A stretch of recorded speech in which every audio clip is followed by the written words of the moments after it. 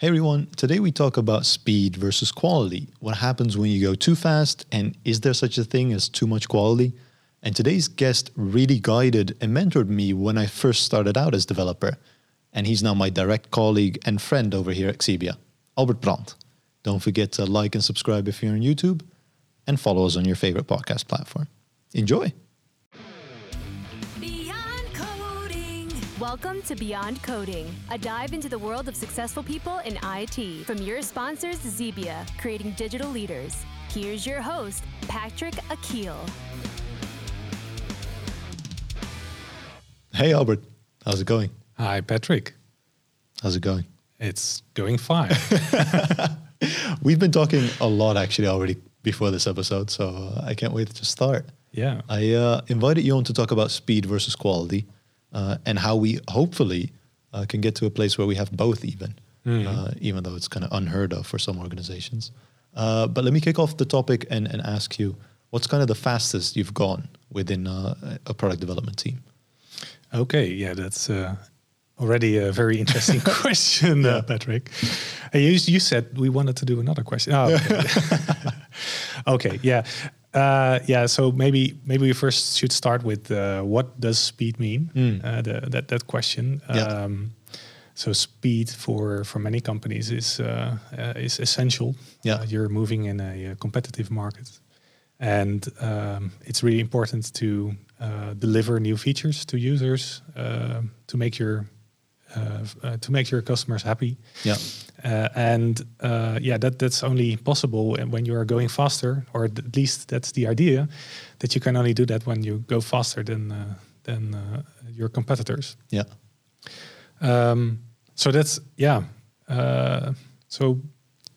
Looking at speed, well, one important part is that you just want to implement something really fast.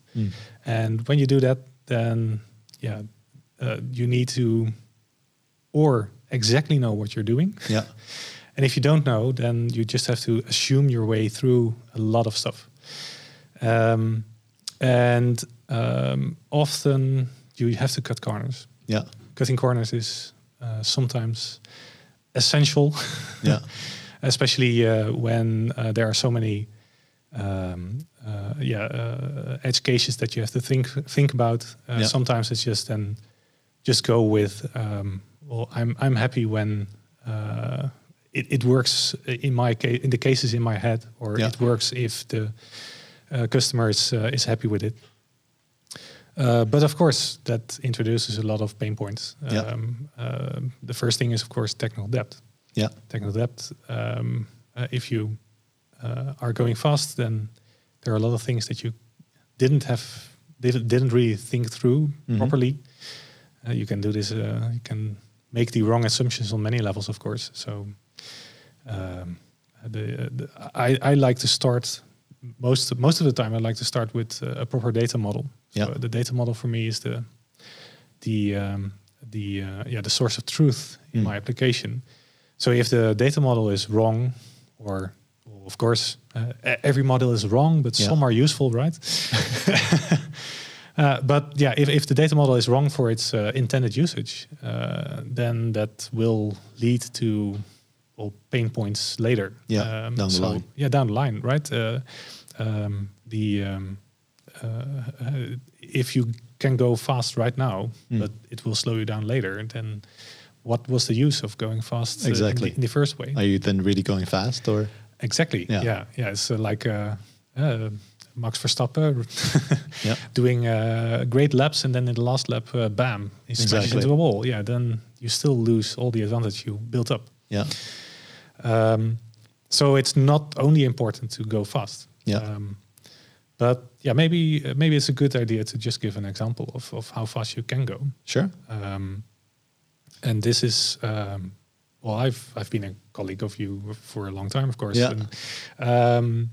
But this was before I went to Xebia, and there was a customer at a previous company, and they really wanted to have something delivered in a couple of weeks. Yeah. And normally, we did such projects in 3-4 months. Yeah. So it should have. They simply said, well, can we get this in 3 weeks? Yeah. Sounds unreasonable. Sounds I guess. very, Yeah. very, very unreasonable. But why not? Okay. They paid really good. Yeah. It's the classical project management triangle. Yeah. Throw more money at it. Yeah. You can get it good or fast or cheap, and choose two. So they said, okay, we'll try to not choose good, but we want it fast and cheap, right?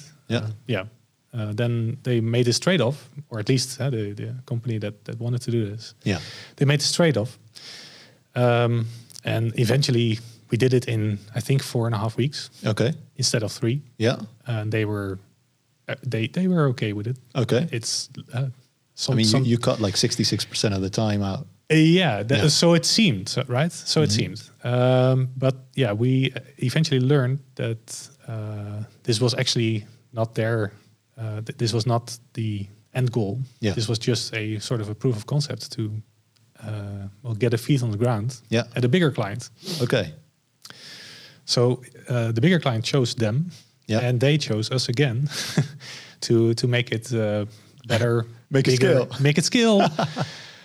And then it slapped us in the face, right? It Yeah. slapped us in the face. So that was kind of a lesson like, okay, so every time you say I want to go fast, you really have to really have to clearly explain that you're going to cut corners, that you're going to deliver something that is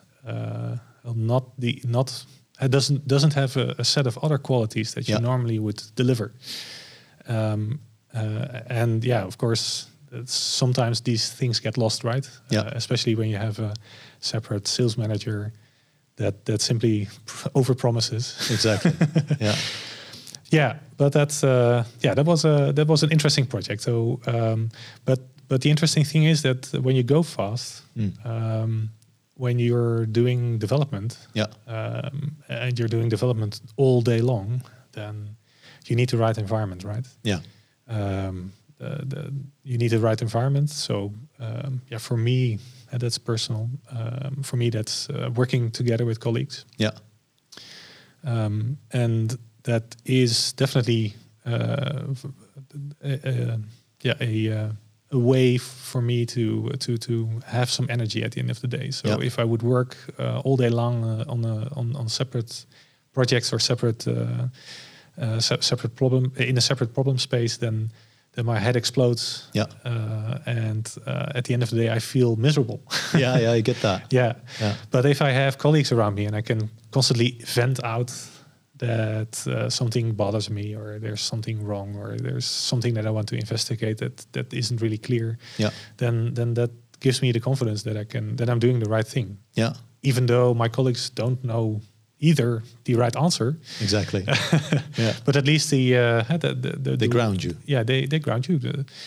It can be if you're searching for a kind of solution, it can be helpful just to do the rubber ducking. At the just talk to the rubber duck, or talk to a person who acts like a rubber duck. Don't be a rubber duck. I get that. I mean, if I think about it, some advice that someone gave me when I was looking to join a different company way back when is there's going to be 3 things you look at, right? What you're doing, so more on a day-to-day thing, and then the why you're doing this. Could be a personal gain, could be even the greater good, right? That the company has as a mission. And the people you're doing it with, right? Because those are the people that you're going to sit with day to day. And those can really, normalize your ups and downs, and hopefully only the downs, right? You want high highs, but not as low of a low, I guess, that you would have otherwise. So, if you're in a bigger setting with multiple teams, then that might be easier. But sometimes, you're really confined in a very small space. Not physically, but mentally, and there's not that much room, also in the heads of other people around you to make to get your ideas through, and to make sure that it works for you. So going fast is mentally very very heavy. Yeah. But yeah, if you can get into the flow, and that is the flow is maybe it's for everybody it's different. For me, it's really if I get a nice problem and it's all. I know how to solve it, but not quite entirely yet. But I have the feeling that I can solve this. Yeah. Then for me, this is really I can really get into the flow. Yeah. And looking at past 2 years with the pandemic, or almost past 2 years, I think that is really has become pretty tricky to get into the flow. Yeah. Especially when you're at home. Yeah. I have 3 young kids. Yeah. I'm really happy that I have them, and I wouldn't. This is okay, but I have to mix my private life a bit with your work life. With the work life, and sometimes it's really hard to then get into the flow. So sometimes I don't follow the get into the flow strategy at all. Yeah. I just write down what I think is best to do and do it whenever I definitely can get into that flow. And that might seem unproductive, but I actually do all the thinking. Exactly. But I do already do it at other moments in the day, or at other days in the week. Right? It's more distributed. It's a bit distributed. Yeah. And I think that is very. It's always very helpful to just have a notebook at hand somewhere and just jot down whatever thoughts you have about the problems that you see, or easy to just draw a diagram or whatever you fancy, something that works for you, to just make sure to get it out of your head, because that cleans up. It's actually a classical way of getting a bit more peace in your head, right? Yeah, just writing it down. Yeah, just write it down. Yeah, I think that's completely fine now that we're working more remote nowadays. Yeah. But moving back to kind of the speed versus quality aspect, a lot of things that you said actually align with when I went the fastest, or at least the kind of image I have in my head. I was in a team with colleagues I already was familiar with, right? I knew what I had with them, what they were good at, what they were less good at, and they knew the same for me. We had a certain amount of autonomy, and we had that kind of mindset and ownership of the thing we were building. And it was a proof of concept, or you can name it a proof of concept. It was an experiment, but we knew we were going to throw it in the trash. So that's very important there, right? Your proof of concept, all of a sudden it needed to scale for some reason. And you probably didn't know that, otherwise you would have made some different decisions. But for me, it was to be thrown out in the trash, right? Yeah. So we could do the minimal quality and obviously gain then the fastest speed and the fastest output for the thing that we were building. Yeah. But didn't you have any discussions with the potential, I guess this is for a client work. Didn't you have any discussions, or did the client have any discussions about shouldn't we? It feels so wrong, right? You do all kinds of work. You build something, it works for them. Okay, it's a proof of concept, but hey, you can clickety click and you can it does bloopity bloop on the server, and for us it was kind of the tool was for market research, right? Yeah, so it was on a tablet. People were really good, just going to aggregate data. Yeah, for us, it was, we didn't even have to question it. It was really just, this is the goal, then it's done also. Yeah, because it's about that data. Yeah, if it's a fixed a fixed goal, it's just for supporting getting. That's understandable. But I think it goes into a problem because, as you mentioned it, a lot of organizations see all of a sudden a certain amount of value in a proof of concept. Yeah, and then even the corners that were cut need to scale. Right. Yeah. And if you have a table without legs and all of a sudden they're like, stack it as high as possible, it's gonna burn down at the end. Yeah. Or now produce 1,000 of them. Yeah, exactly. I think that, well, maybe it's the classical example of that business doesn't exactly understand or doesn't have the same word for something that people with a technical background have. So, I see a proof of concept exactly as the 3 words that are proof of concept. It's proof, that some concept works. Exactly. So if you have proven that your concept works, then you can throw it by the trash. But it feels like that a proof of concept which actually works, that it has more value. And that is actually a very interesting question. So should you always try to strive to keep all code working at the end of the day? When is it done? When is it done? When can you? Or even when is it dead? When can you stop maintain it? That's of course a very important question nowadays. So we try to implement software and we try to reuse software. That's of course always has been a difficult question. How can you reuse software for the best? Then of course that software needs to be maintained. But we don't often talk about when is it done, when is it finished? Exactly. When can we shove it to its grave? And I think that we should actually have better discussions about that on especially on the business level. And of course, that again triggers, I guess, that it will trigger discussions about, for instance, rebuild versus evolutionary build. We all saw that that most rebuild projects rebuild projects or just implement something that looks like what it is, but then with new features and do it all at the same time. Let's say, kind of a new version. Let's call this a digital transformation. Oh yeah! Ouch!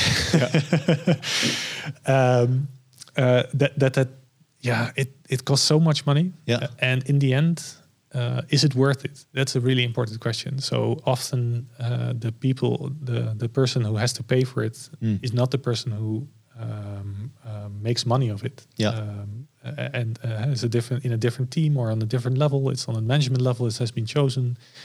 On a technical level, you can make it happen. They'll just make it happen.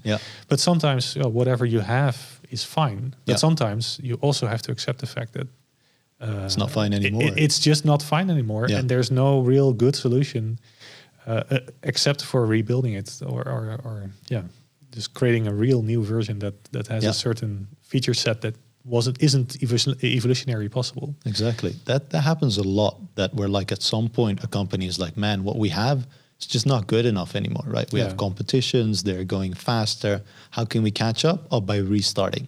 But I really think it comes into the quality aspect of what they're building initially, right? Because I think the more quality you build in initially, right, if you're starting out greenfield and you're doing product development, the more it has to do with your longevity of your product. I don't have any data on that, but I think higher quality also would mean higher longevity, in which you can basically maintain a stable speed, hopefully a fast one, longer down the line without having to rebuild what you already have. Pretty important, right? Hopefully. It reminds me of this American company Uber. A talk a couple of years back already, where they one of the team leads he showed that they had to scale, and they had to scale incredibly fast. So every year they had at least twice the amount of users, traffic, everything. That's really amazing, because it's challenging. It's exponential, right? So in the beginning, it's like, okay, we can trade in this not so great NoSQL database for something cache layer or something custom. But if you have to do have to scale up twice every year, then at some point you get stuck, or at least you have to do some really weird stuff to make it work.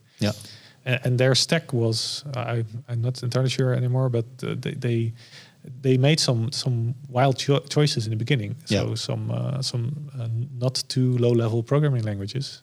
I think they even maybe also used PHP at some point for some REST APIs, and they just kept it, but then just made all the underlying layer just faster and faster and faster. And that's at some point you get into such an amount of speed that it's unfeasible to rebuild it Because you have to scale up. Exactly. But rebuilding it means that you are busy for a year, and then you just have to hope that it will be faster than before. Yeah.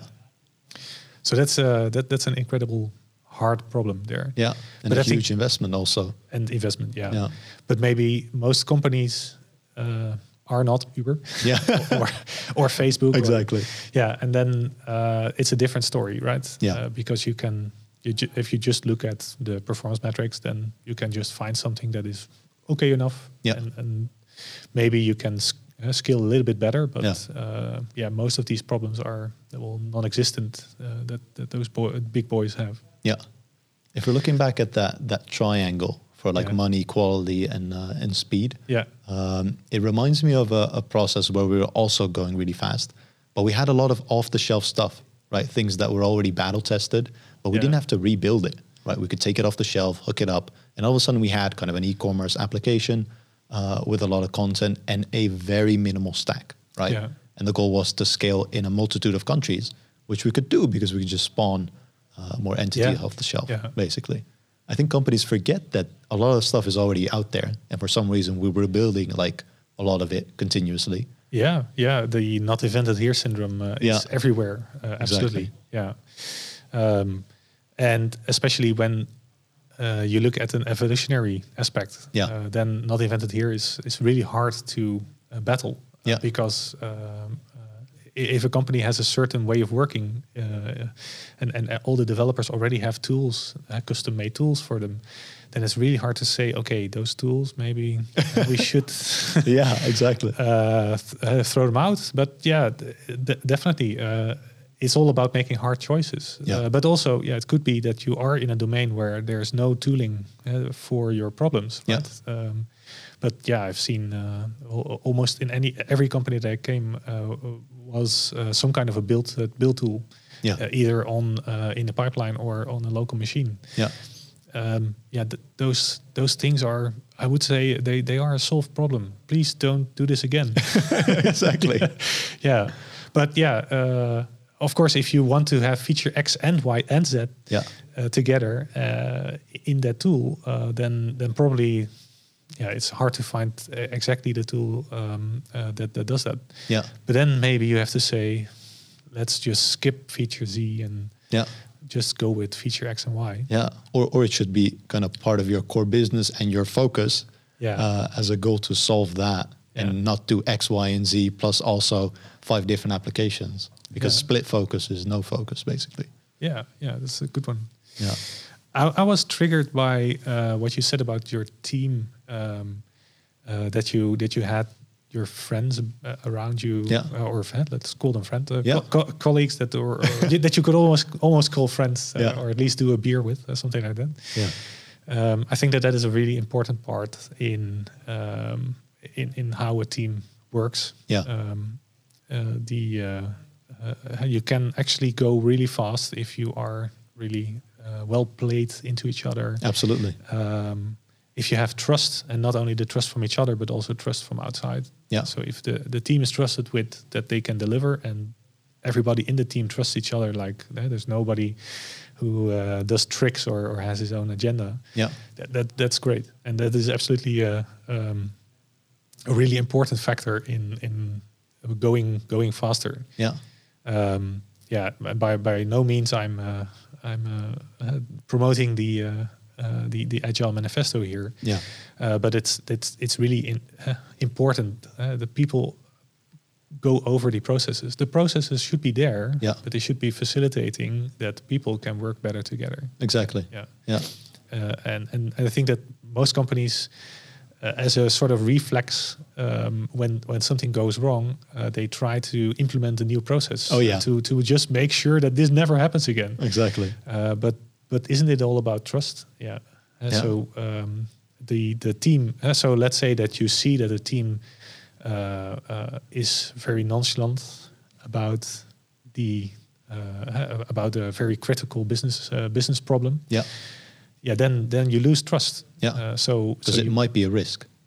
So from a business perspective, there's of course risk, and if the technical team doesn't seem to have the same perception of the risk and the same perception of what how fast or how well how good they should be treating this, then it's an issue. Exactly. So there are many ways of losing trust, but also many ways of gaining trust, of course. But in the end, you should also not be fully connected, right? It's not like you say, as a business, you say, I have my here are my wild ideas about how we should do this, and then the team comes by and says, no, now we will implement it like this. Exactly. Well, then you don't have any discussion. So there should be a live discussion between the trust. Between the risks and the resources and the ideas about future ideas, and that should all be thought about and all be it's not only technical, right? We're always dealing with people at the end of the day. At the end of the day, that's always people. I think trust is such a hard issue for me, right? Because in some environment it's there or it's not there, and it has a long history. Probably preceding it, or even preceding you joining a team, for example. Right. And then you have the trust within your own team, right? The people that you probably talk to more on a day-to-day basis. And then even kind of the organizational trust in the point of view they have on your team specifically. And if you've performed well, probably trust increases. But if you've performed poorly, right, be it for whatever reason, maybe you didn't get enough awareness of the thing you're building, right? That it was a mission critical system and that you should have put more attention to it. Right. If that awareness is not there, people are not going to take accountability or ownership of it. It's a hard thing. Sure. That reminds me of this Google research. Google did internal research on how well their teams were performing, and they also tried to find the key factor or one of the key factors or multiple key factors, and why some teams succeed in their achieving their goals and some don't. And one of the of course, it's a correlation. So it's not that when you have trust, then your project will always go well. But there's definitely a correlation between the teams that do projects well, or at least within Google, then and the trust they have for each other. It's definitely something that you need to take care of. But there are so many factors that you need to take care of. Sometimes it's are we still creating software here, or what are we doing? We're trying to there are some there's a chief happiness officer, right? Somebody who keeps track of everybody and tries to make sure that everybody feels happy. Well, isn't that just sort of a symptomatic? Placebo. It's looking at the symptoms and trying to do something about the symptom, but not looking at the actual cause of for instance, the unhappiness. So I guess that some chief happiness officers look at the underlying causes. Hopefully they do. Exactly. But also, sometimes it's just like a company says, let's just do some fun trip and this, and let's do some party then, and then we're all fine and dandy, right? But there's some creeping. There's a problem there. Trust issue there that is not solved easily. So you definitely have to talk to all the developers and make sure to figure it out basically. So I think it's easier when you're part of that, right, and you see those pain points or you feel those pain points. But I think it's a good thing, kind of a happiness officer. Maybe the phrasing already has a negative connotation with it. But I do think it's true that happy people are more productive. I think that's true, right? Because I've experienced it. Even you've experienced it, that when you have those colleagues, the right environment, you are more productive, or you get into a flow more easily, or I guess your output is more. Or even if it's just mentally, even if it's just a mental thing, it's already good for you as a team or as a person, right, to feel more productive. And then I think it goes back hopefully into your happiness as well. I hope so. Exactly. So there has been some research last year by Nicole Forsgren and others. They looked at GitHub on what are the defining factors of productivity of a team. So that's of course a very important important measure, right? And of course, they too came to the conclusion that it's not just one thing; it's multiple things. So there's a lot of about the environment that you need to make sure that it's there, or that it works. So there's the paper, it starts with a couple of myths. So it's really important to read those myths. For instance, the first myth I think is, so from the top of my head, is that the productivity shouldn't be measured in activity, or at least it's not correlated with activity, right? So it goes back into you kind of doing other things and thinking about something. If you're constantly trying to extinguish fires, because you have production issues, and there's so much happening that is keeping you from just doing your normal feature work, or there's so much tech debt built up in your product, then by no means this is the right way. Yeah. So it's a great paper, by the way, the space framework. Yeah. And I think that there are many examples of these kind of frameworks or researches where they try every time they try to point out that it's not the individual. So, exactly. For instance, I hate the term 10 times developer. Oh, you hate it? Yeah, I hate it. It's a good marketing thing. That's why we've used it. It's absolutely a good marketing thing, but it's not true. So there's no such thing as a 10 times developer. Yeah. Which actually has been debunked multiple times, also by our colleague Evelyn. Yeah.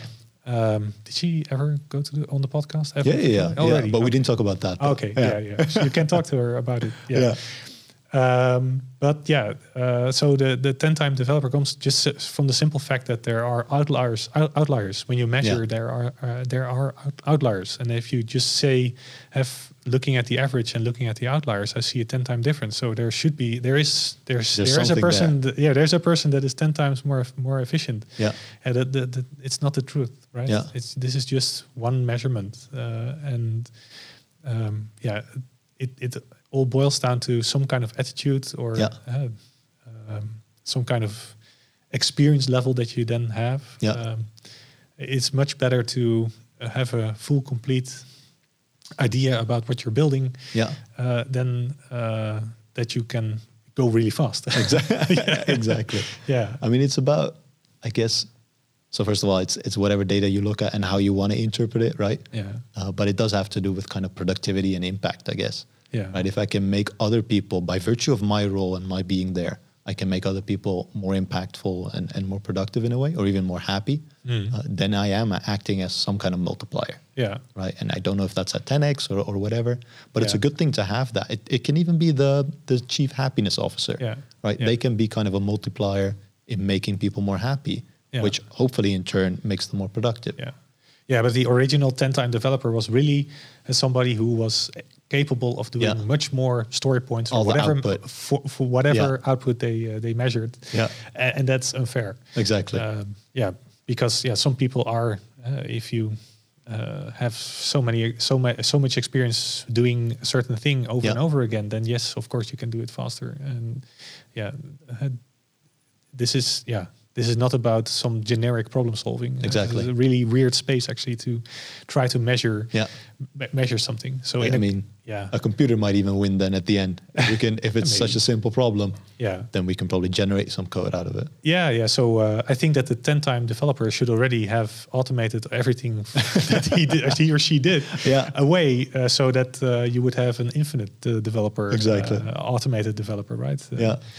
That's. So moving back to kind of speed versus quality, why do you think it goes wrong in a lot of organizations, that they cut too many corners and in the end have to redo kind of the whole thing they've built up over the years, but just by virtue of cutting those corners, I guess? And even then, how much quality is too much quality? Is there a thing as too much quality? Well, first question. First things first. The too much quality is definitely something that that I have an opinion about. But when does it go wrong? It's easy because it's easy to see that, or it's not easy to see what the consequences are when going fast for a moment and cutting corners, right? Because it's far ahead in the future. Yeah, it's always something in the future, and especially when you do a more of a project management style. If you just have projects, then you have a fixed deadline, and you should be able to deliver. And then maybe you have some hiccups at the start of the project, and things need to speed up. And there are all kinds of reasons why this is not going to work. And at the end, if the project goals are not reached, then the entire project has failed, and maybe even you don't get the money that you were supposed to get. So there are all kinds of bad influences. There's always pressure there.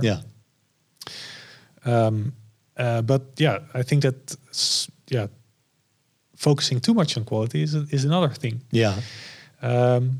Maybe it's an interesting analogy.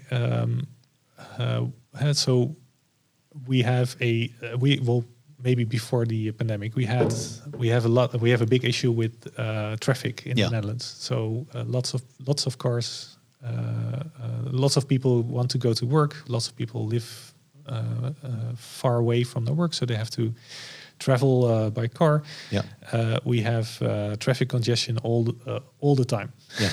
Now we saw that during the pandemic, or at least at the start of the pandemic, it was solved for a while. No more traveling. And this actually, there's a nice model to this. Again, a model, which states that the amount of traffic will always be in line with the amount of roads that you have. And this makes sense, right? Because at some point, people will say, "I'm not going to go by car, or this is too far, or I'll just move closer to wherever I work." So there's some break-even point, right? And maybe the break-even point hasn't even been reached yet in the Netherlands, but we have really bad congestion. And so the model also predicts that you can't solve this by adding more roads. Because adding more roads means that at the short term, it's solved. But then because people notice that it's less busy on the roads, people will take those roads. Will take their cars. They will again commute more often. Thus filling those roads. And maybe it's the same with many of the quality factors, right? So you could say that let's say that you have a fixed budget and you want to spend some time on quality of a product. So you have some ideas about we definitely need to do something like test-driven development or something similar. We need to invest some time in have a continuous integration loop, continuous deployment even. Maybe do trunk-based development to make to skip all those PRs and always do pair programming. But the fun thing is that all the time that you gain with that is then consumed by all the other things. So if you choose from a palette, right, and you say I want to have this, then automatically all the time of your project goes into that. And if you want to push the quality to a higher level, then automatically, so if you raise the bar, then automatically more time goes into that. So it's really it's a skill. So you really have to think about all the effects. So you can't go. I'm a consultant. I sometimes on a project, it's easy for me to say as an outsider. You have to focus more on the quality X because that's really important, and I'm not seeing that here. But of course, by saying that, then the time that was spent on other things moves to that. So you don't. It's really. You can't have it both ways. You can't have it both ways. Again, it's the pyramid. It's the pyramid. And you can't move. You can't just pick two. There's no other way. So it's really a and of course the pyramid is really a black and white kind of thing. It's too simple. It has been proved that it's too simple, but there's a truth in it, right? Sure. So it's a rule of thumb. And with most of these quality factors, I've seen developers that say, but I'm now going to build another. So they have 10 unit tests for a class, and then they say, but I'm not finished yet because I have lots of other use cases, and they start to build more unit tests. Yeah. And at some point they have 60 or 70 unit tests, and then they say, yes, I'm finished. Okay. Which is good. Maybe it's a really important class. Yeah, it depends. It depends. Yeah. But you often only know when it's important whenever it's in production. Yeah. So maybe spending so much time on unit testing it to get, for instance, 100% coverage was not really a good idea, because you could have better spent that time later on something else, maybe on some other test, maybe an overarching end-to-end test, or maybe on some other quality factor, like this class is part of an application that needs to run distributed. So we have to scale it, and it's not ready to scale. So let's put time and effort into scaling it, and not spend too much time on those damn unit tests. Yeah, on those numbers, I guess. Yeah. Because even though unit tests are a good thing, I think you and me both agree. I totally agree. By the way. That number, right? Even we laid it out before. It's the data you look at. Is 100% coverage, is that the thing you should be aiming for? Probably not, because there's a lot of things you can better spend your time on, right? Yeah. Time is not infinite, and therefore we should spend it as effectively as possible. Yeah. It's and also, well, 100. Okay, we can spend the rest of the episode talking about unit tests, but of course, 100% unit test coverage says nothing about the. About what's being tested. What's being tested. Yeah, so it does say something, of course, about the coverage, but at least about the code paths. So it's, for instance, a good way, I would almost say, for a less senior person to think better about the code that you write. Yeah. But at some point, you will get at some level that you can just focus on building. That you already take all those things with you in your while writing the code. And of course, then still something like test-driven development can help you. And I think it's really a great way of writing code. But some test-driven development definitely asks a lot about you, and is sometimes also not really possible in some settings. If it's not possible, then what could you then do? Exactly. Don't use it because you want to use it or you think it's the best way, but use it when it's most effective. When it's effective. So about those unit tests, I would rather see a couple of well thought through unit tests that are not covering every aspect than some all crazy 100% unit tests. Paint green. And of course, unit tests are code as well. So somebody needs to maintain it. Oh yeah, that's a good point. So the unit test, especially when it doesn't add any confirmation about any of the qualities in your system, then you might as well just throw it away after you build your class, because it was actually a proof of the concept of your class. Hey, it's a proof of concept. Love it. Yeah. Okay. Yeah. But, no, maybe the speed versus quality is a false dichotomy. Damn it. I practiced this word, right? Dichotomy. Dichotomy. Right? Yeah. I got him. Because speed isn't speed or something like velocity. Let's put an ility behind it. Isn't that just another quality? So you should actually treat it like one of the qualities of your project, and the same goes for how much does something cost? Isn't that a quality as well? So paying attention to how much something costs, or paying attention to how much mental problems something can cause while pushing the envelope, right? That's also very important.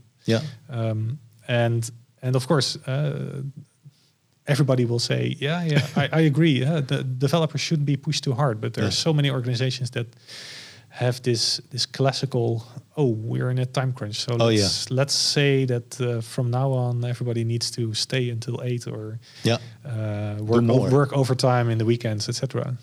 Or even they'll throw more people at it. Or but luckily there's research that says that it only it only belates projects, right? Exactly. I think it's a very good analogy to the roads thing you said, because it probably opens up a new road, which then in case also gets congested, and then you're stuck with another person that's also not as productive. Especially because the new person, they need to be onboarded in some way. If it's somebody who is not familiar with the domain, that's an entirely different problem. But maybe if you grab some team member from the same company, right, then he or she is probably aware of the domain, but then still there's so many intricate things that you need to learn, and so many code that you probably haven't looked at. So many pieces of missing documentation or outdated documentation that you have to work through to wrap it in your head. And you're never productive, and other people. So you have to ask other people, and other people are busy as well. So they again have to divide the work. Same problem. But when would you say you found the sweet spot? Then, kind of as a last question, because you come into either an organization or a team, and then at some point you're like, man, they're moving fast, and they have that quality built in, right? They have a good amount of coverage, whatever that may be. It might be the baseline they've set, but at least they're having it. And all kind of the crucial paths are covered in the quality that they're aiming for. How do you see that? There's a sweet spot there, or what would that look like? It's the normal consultant answer is it depends, right? So yes, it depends. I'm not sure if there's a sweet spot. I think even it can move while you do your things, right? Most of the time as a consultant, I'm asked to I have some experience or knowledge that is missing in a company, or they have some issue with, for instance, or maybe the speed is all right, but the quality is lacking. So then you have to upgrade both, right? Or at least focus on the other parts while maintaining the same speed. And probably by focusing on the quality aspects around speed, you increase the speed. You increase the speed at the end as well. But that's really hard to sell, right? So and that's not as attractive. It's it might be interesting to say I'm going to predict that you will be 10% more effective at the end, but let's not do that, because then it becomes so there can be so much reasons why this doesn't work. But I really like that answer, because you can see it as kind of a scale, right? On quality on one end, on speed on the other, and you need to keep that in balance, right? As soon as you see it's kind of off balance, you should focus on the other one and make sure it's in balance again.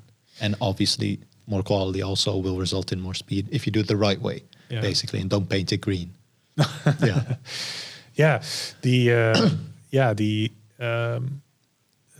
Again, it's the money that I find very important. As a consultant, you don't expect me to do something that someone that can be hired much cheaper can do as well. And so I have to do something that other people can't. Effective and impactful. Effective, impactful. And well, that's sometimes it doesn't end up the way you expect it to end up. So there are some projects that I hoped to deliver more for, but in the end, it's the company itself that is difficult to where it's difficult to introduce change, or they have some kind of traditional hierarchy, and it's really hard to break through there. That's something that is even when telling. If we can do this, then we will speed up and we will be faster. But if the company every time says, but we have this planning, it's yearly planning, and it's already set. Everybody will work, and then they will work overtime, and then everything is fine. It will fit in this planning. Yeah. Yeah, that's a pretty bad. Exactly. There's Then you have to be involved on another level, and then it's again a piece of trust, right? Yeah. But then it's a trust of a higher managerial level towards the teams on how they deliver and what they can deliver. Yeah. It's a difficult puzzle at the end of the day. At the end of the day, we're all just humans and trying to fit it in the best we can, I guess. Yeah. But thank you for coming on, Albert. I laughed a lot and I had a lot of fun. Yeah, it was great to be here. Yeah. And next time we can talk about all the other things, of course. Exactly.